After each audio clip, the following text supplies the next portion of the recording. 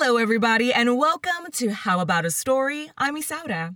This week, we are continuing with Alice's Adventures in Wonderland. Well, these two chapters were a little bit more daunting for me because this is the first time I'm actually doing one of these long version books. So it was pretty interesting, the setup and aligning everything and trying to be consistent with the character voices. So I gave it a whirl. This is what it sounds like, world. Let's just get right into it. This is Lewis Carroll's World of Words. This is Alice's Adventures in Wonderland. Chapter 7, The Mad Tea Party. There was a table set out under a tree in front of the house, and the March Hare and the Hatter were having tea at it.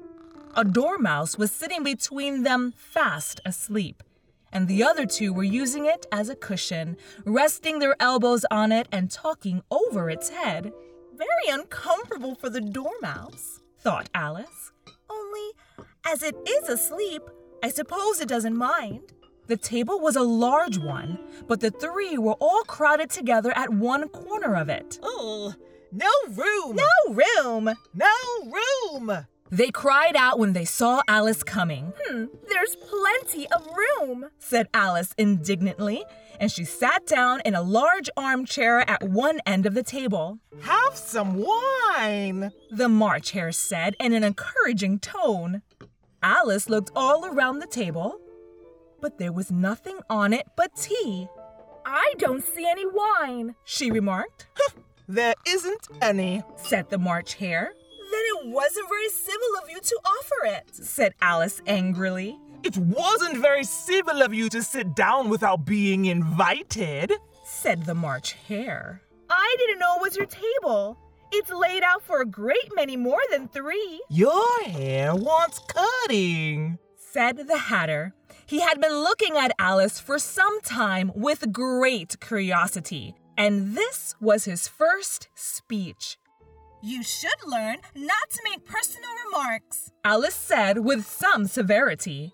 It's very rude. The Hatter opened his eyes very wide on hearing this, but all he said was, Why is a raven like a writing desk? Come, we shall have some fun now, thought Alice. I'm glad they've begun asking riddles. I believe I can guess that, she added aloud. Do you mean that you think you can find out the answer to it? Said the March Hare. Exactly so, said Alice. Then you should say what you mean, the March Hare went on. I do, Alice hastily replied. At least I mean what I say. That's the same thing, you know. Not the same thing a bit, said the Hatter. You might just as well say that I see what I eat is the same thing as I eat what I see. You might just as well say, added the March Hare, that I like what I get is the same thing as I get what I like. You just might as well say, added the Dormouse, who seemed to be talking in his sleep, that I breathe when I sleep is the same thing as I sleep when I breathe. It is the same thing with you, said the Hatter. And here the conversation dropped. And the party sat silent for a while Alice thought over all she could remember about ravens and writing desks, which wasn't much. The Hatter was the first to break the silence. What day of the month is it? He said, turning to Alice. He had taken his watch out of his pocket and was looking at it uneasily, shaking it every now and then and holding it to his ear. Alice considered a little and then said, The 4th. Oh, 2 days wrong, sighed the Hatter. I told you, butter wouldn't suit the works. He added, looking angrily at the March Hare. It was the best butter, the March Hare meekly replied. Yes, but some crumbs must have got in as well, the Hatter grumbled. You shouldn't have put it in with the bread knife. The March Hare took the watch and looked at it gloomily. Then he dipped it into his cup of tea and looked at it again. but he couldn't think of nothing better to say than his first remark. It was the best butter, you know. Alice had been looking over his shoulder with some curiosity. What a funny watch! It tells the day of the month and doesn't tell what o'clock it is? Why should it? Muttered the Hatter. Does your watch tell you what year it is? Oh, of course not, Alice replied very readily. But that's because it stays the same year for such a long time together. Which is just the case with mine. Alice felt dreadfully puzzled. The Hatter's remark seemed to have no sort of meaning in it, and yet it was certainly English. I don't quite understand you, she said as politely as she could. The Dormouse is asleep again, said the Hatter, and he poured a little hot tea on its nose.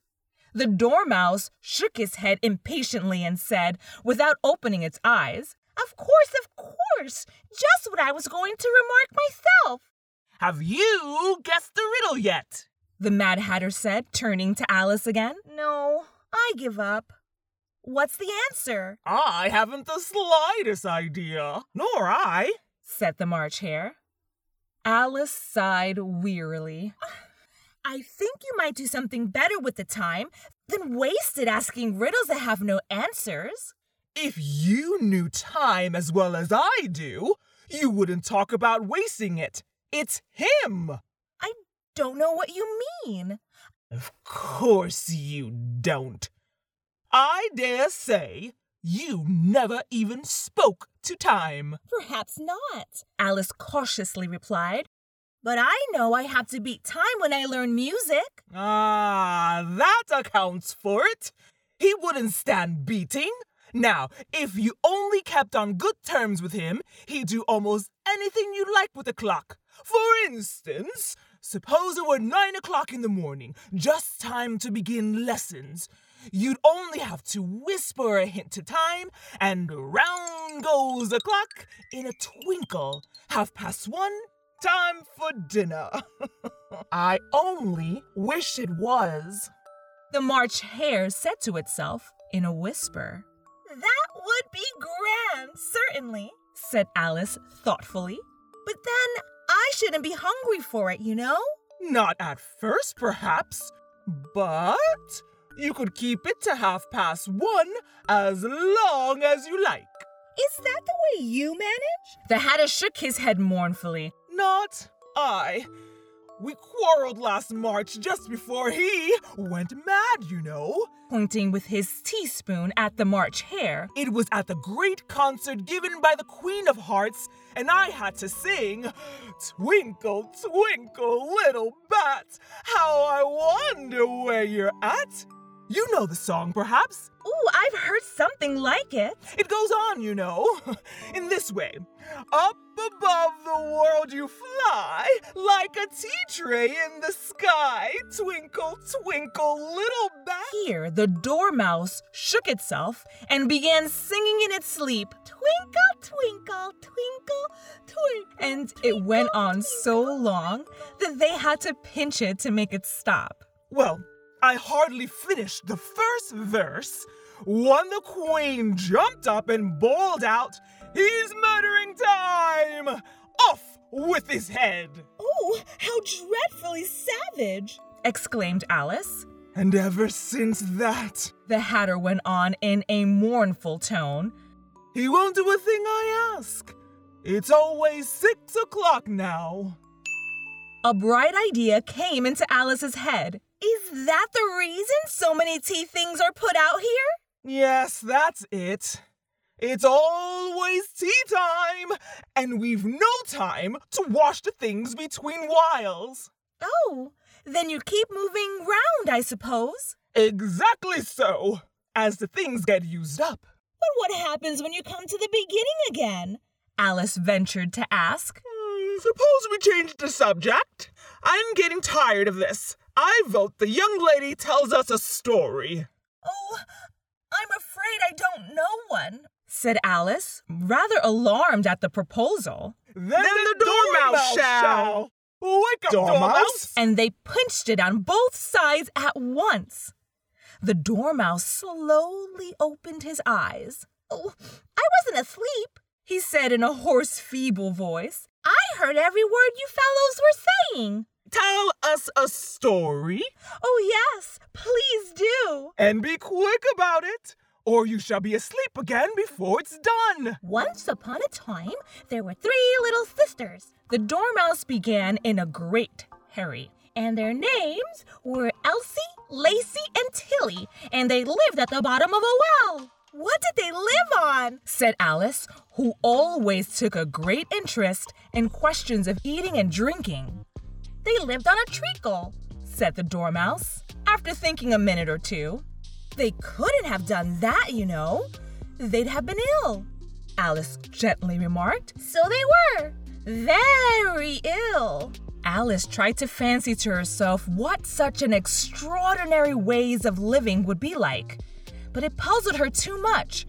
So she went on.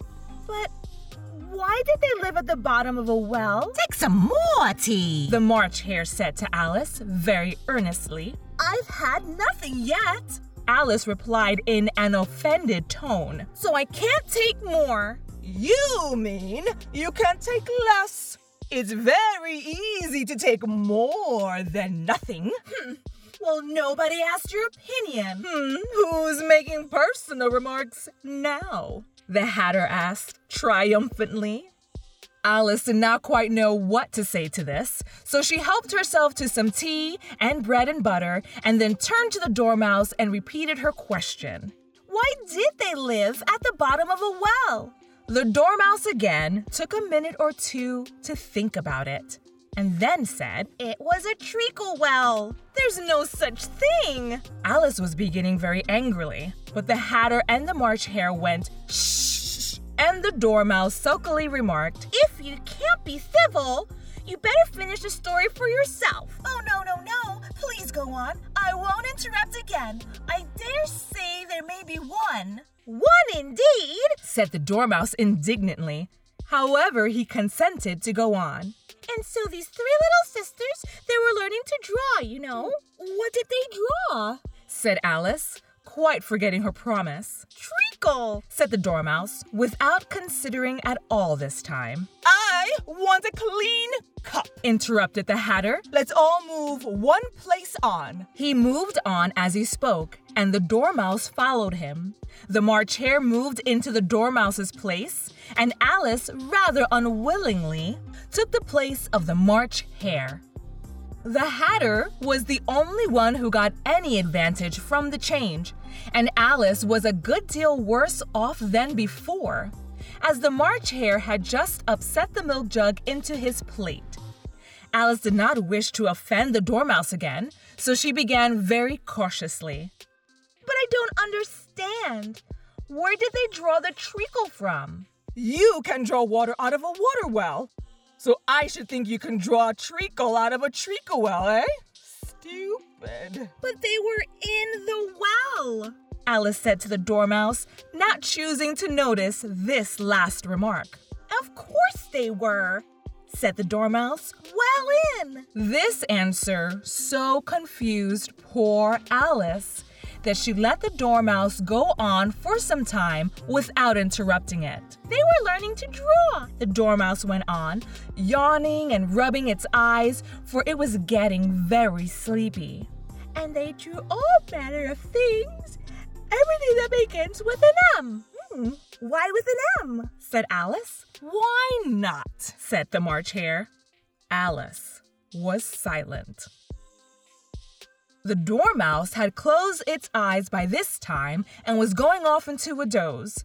But on being pinched by the Hatter, it woke up again with a little shriek and went on. "That begins with an M, such as a mousetrap and the moon and memory and muchness. You know what they say, things are much of a muchness? Did you ever see such a thing as a drawing of a muchness?" "Really? Now you ask me?" said Alice, very much confused. I don't think." Well, then you shouldn't talk, said the Hatter. This piece of rudeness was more than Alice could bear. She got up in great disgust and walked off. The Dormouse fell asleep instantly, and neither of the others took the least notice of her going, though she looked back once or twice, half hoping that they would call after her. The last time she saw them, they were trying to put the Dormouse into the teapot. At any rate, I'll never go there again, said Alice as she picked her way through the wood. It's the stupidest tea party I ever was at in all my life.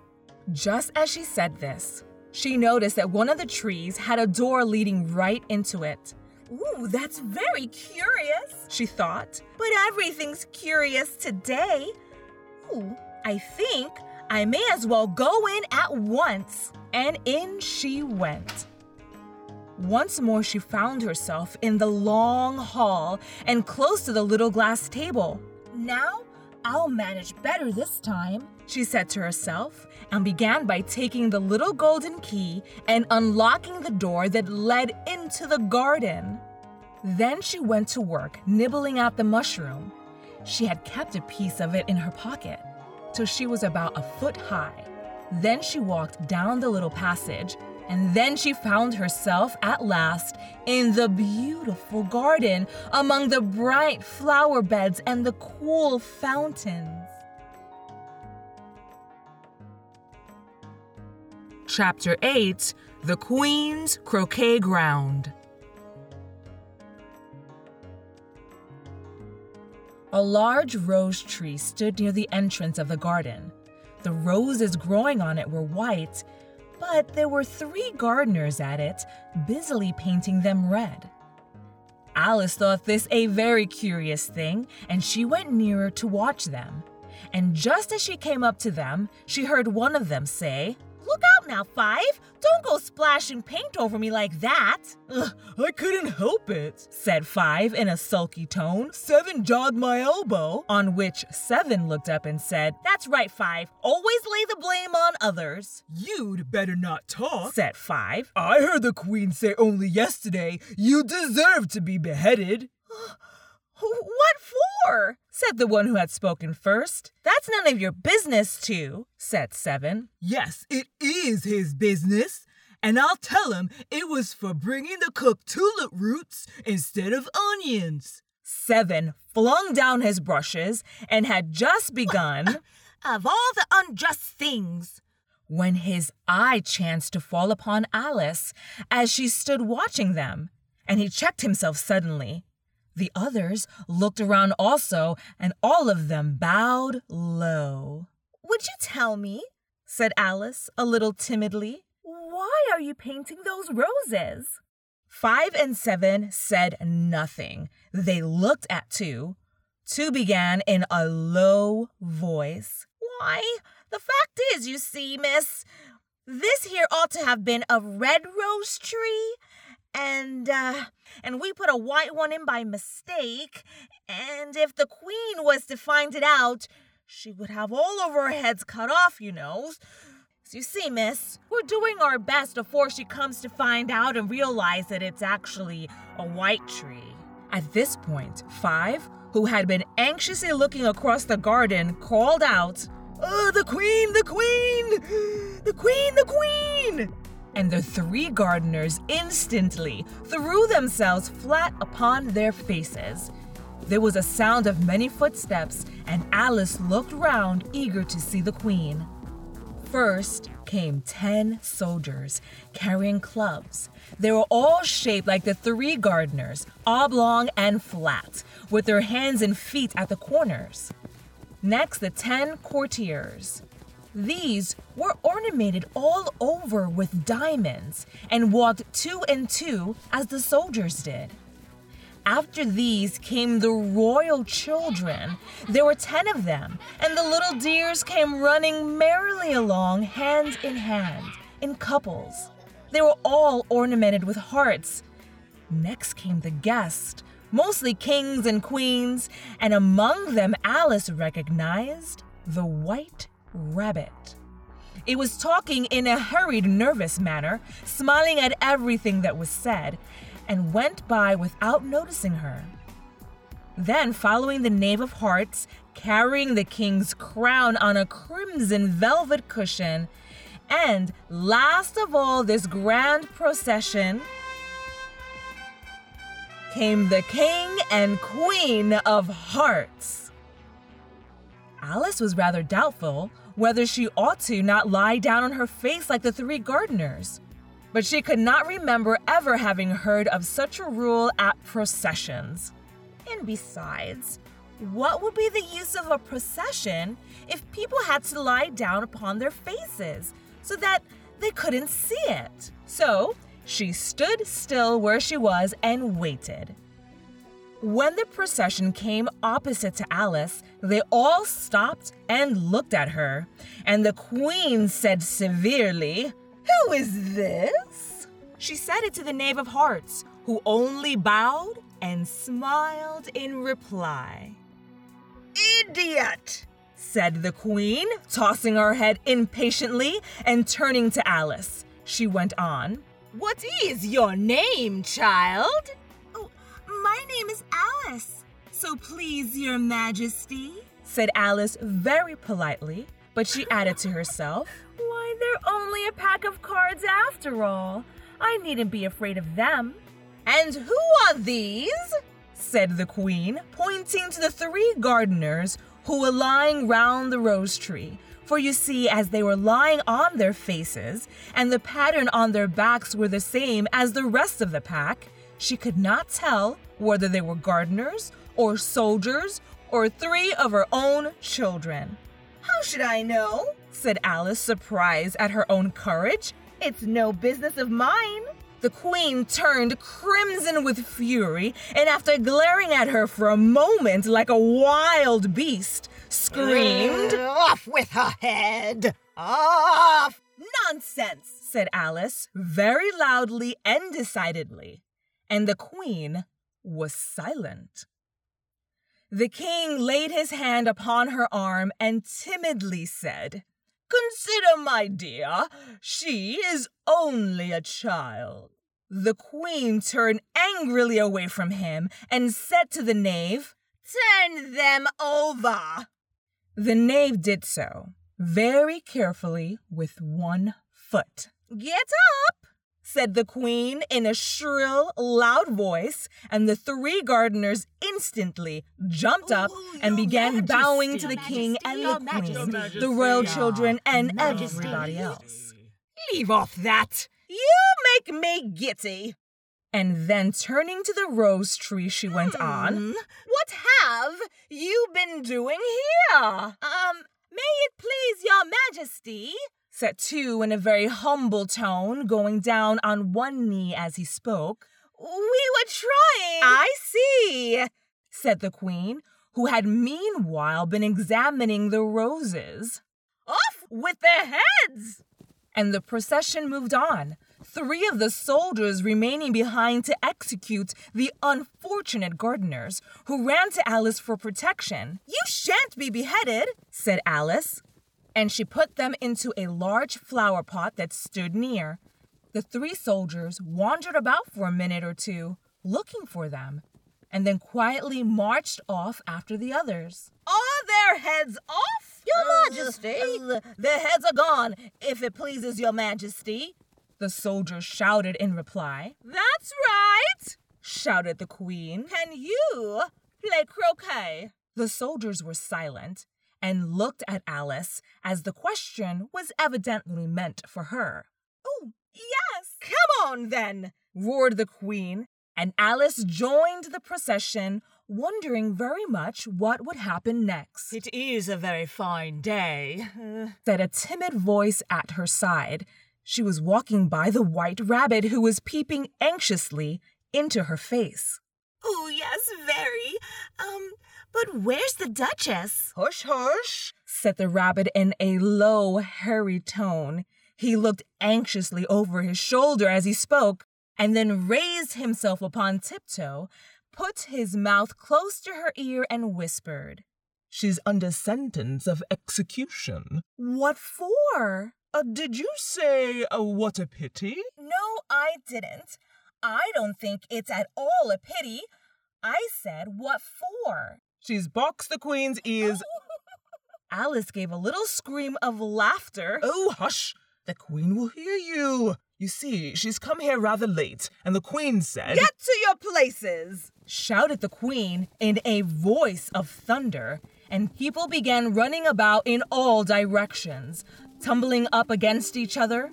However, they got settled down in a minute or two, and the game began.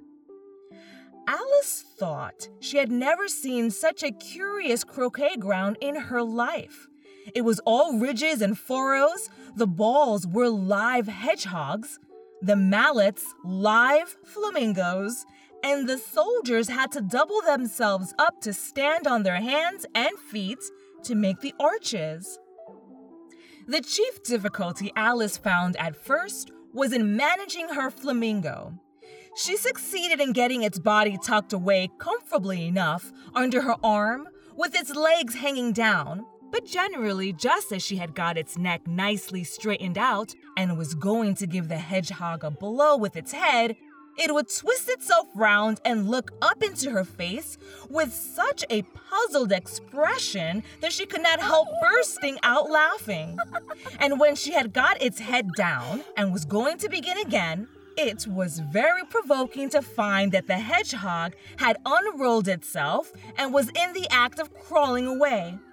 Besides all this, there was generally a ridge or a furrow in way wherever she went to send the hedgehog to. And as the doubled-up soldiers were always getting up and walking off to other parts of the ground, Alice soon came to the conclusion that it was a very difficult game indeed. The players all played at once without waiting for turns, quarreling all the while, and fighting for the hedgehogs. And in a very short time, the queen was in a furious passion and went stomping about and shouting, "Off with his head!" or "Off with her head!" about once in a minute. Alice began to feel very uneasy. To be sure, she had not as yet had any dispute with the queen, but she knew that it might happen any minute. And then, what would become of me? They're dreadfully fond of beheading people here. The great wonder is that there's anyone left alive. She was looking about for some way of escape and wondering whether she could get away without being seen when she noticed a curious appearance in the air. It puzzled her very much at first, but after watching in a minute or two, she made it out to be a grin and said to herself, "Oh, it's the Cheshire Cat. Now I'll have somebody to talk to." "How are you getting on?" said the cat, as soon as there was mouth enough for it to speak with. Alice waited till the eyes appeared and then nodded. "It's no use speaking to it till its ears have come, or at least one of them." In another minute, the whole head appeared, and then Alice put down her flamingo and began an account of the game, feeling very glad she had someone to listen to her. The cat seemed to think that there was enough of it now in sight, and no more of it appeared. "I don't think they play at all fairly," Alice began in a rather complaining tone. "And they all quarrel so dreadfully one can't hear oneself speak. And they don't seem to have any rules in particular. At least if they are, nobody attends to them. And you have no idea how confusing it is, all the things being alive. For instance, there's the arch I've got to go through next, walking about at the other end of the ground. And I should have croqueted the queen's hedgehog just now, only it ran away when it saw mine coming." "How do you like the queen?" "Not at all. She's so extremely—" Just then she noticed the queen was close behind her, listening, so she went on, "Likely to win. That it's hardly worthwhile finishing the game." The queen smiled and passed on. "Who are you talking to?" said the king, going up to Alice and looking at the cat's head with great curiosity. "It's a friend of mine, a Cheshire Cat. Allow me to introduce it." I don't like the look of it at all, said the king. However, it may kiss my hand if it likes. I'd rather not. Don't be impertinent, and don't look at me like that. He got behind Alice as he spoke. A cat may look at a king.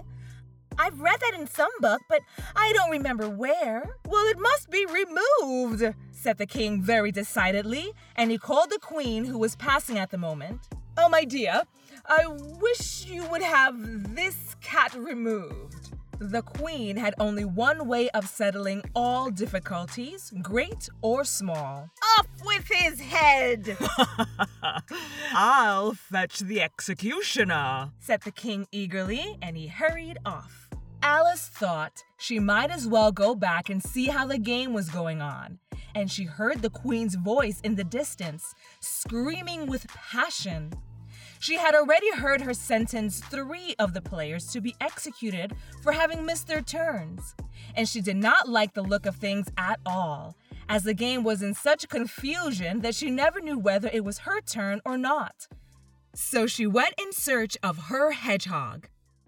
The hedgehog was engaged in a fight with another hedgehog, which seemed to Alice an excellent opportunity for croqueting one of them with the other. The only difficulty was that her flamingo was gone across to the other side of the garden, where Alice could see it trying in a helpless sort of way to fly up into a tree. By the time she had caught the flamingo and brought it back, the fight was over and both the hedgehogs were out of sight. But it doesn't matter much, as all the arches are gone from this side of the ground, thought Alice.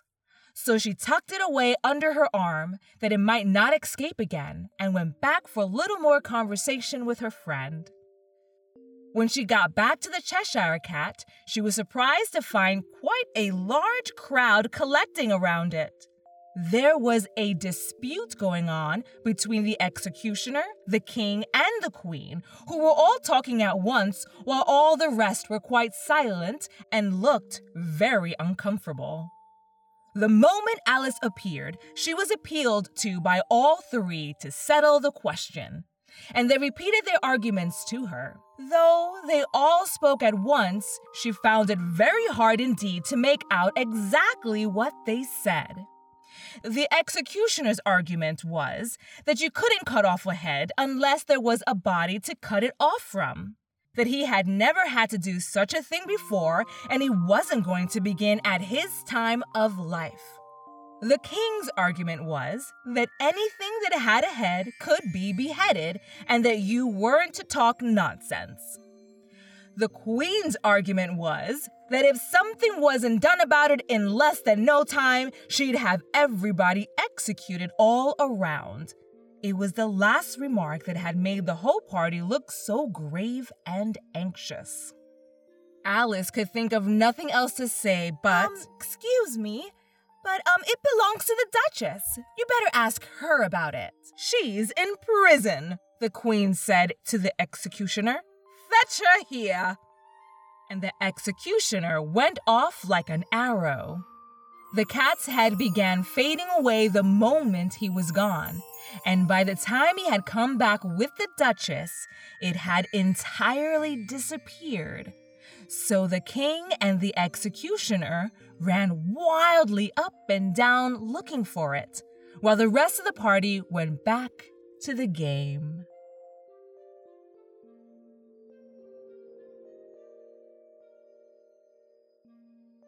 Thank you so much for listening to How About a Story. We'll be back again in 2 weeks. If you haven't already, please go ahead and subscribe so that way you're up to date with all the new stuff that I bring out.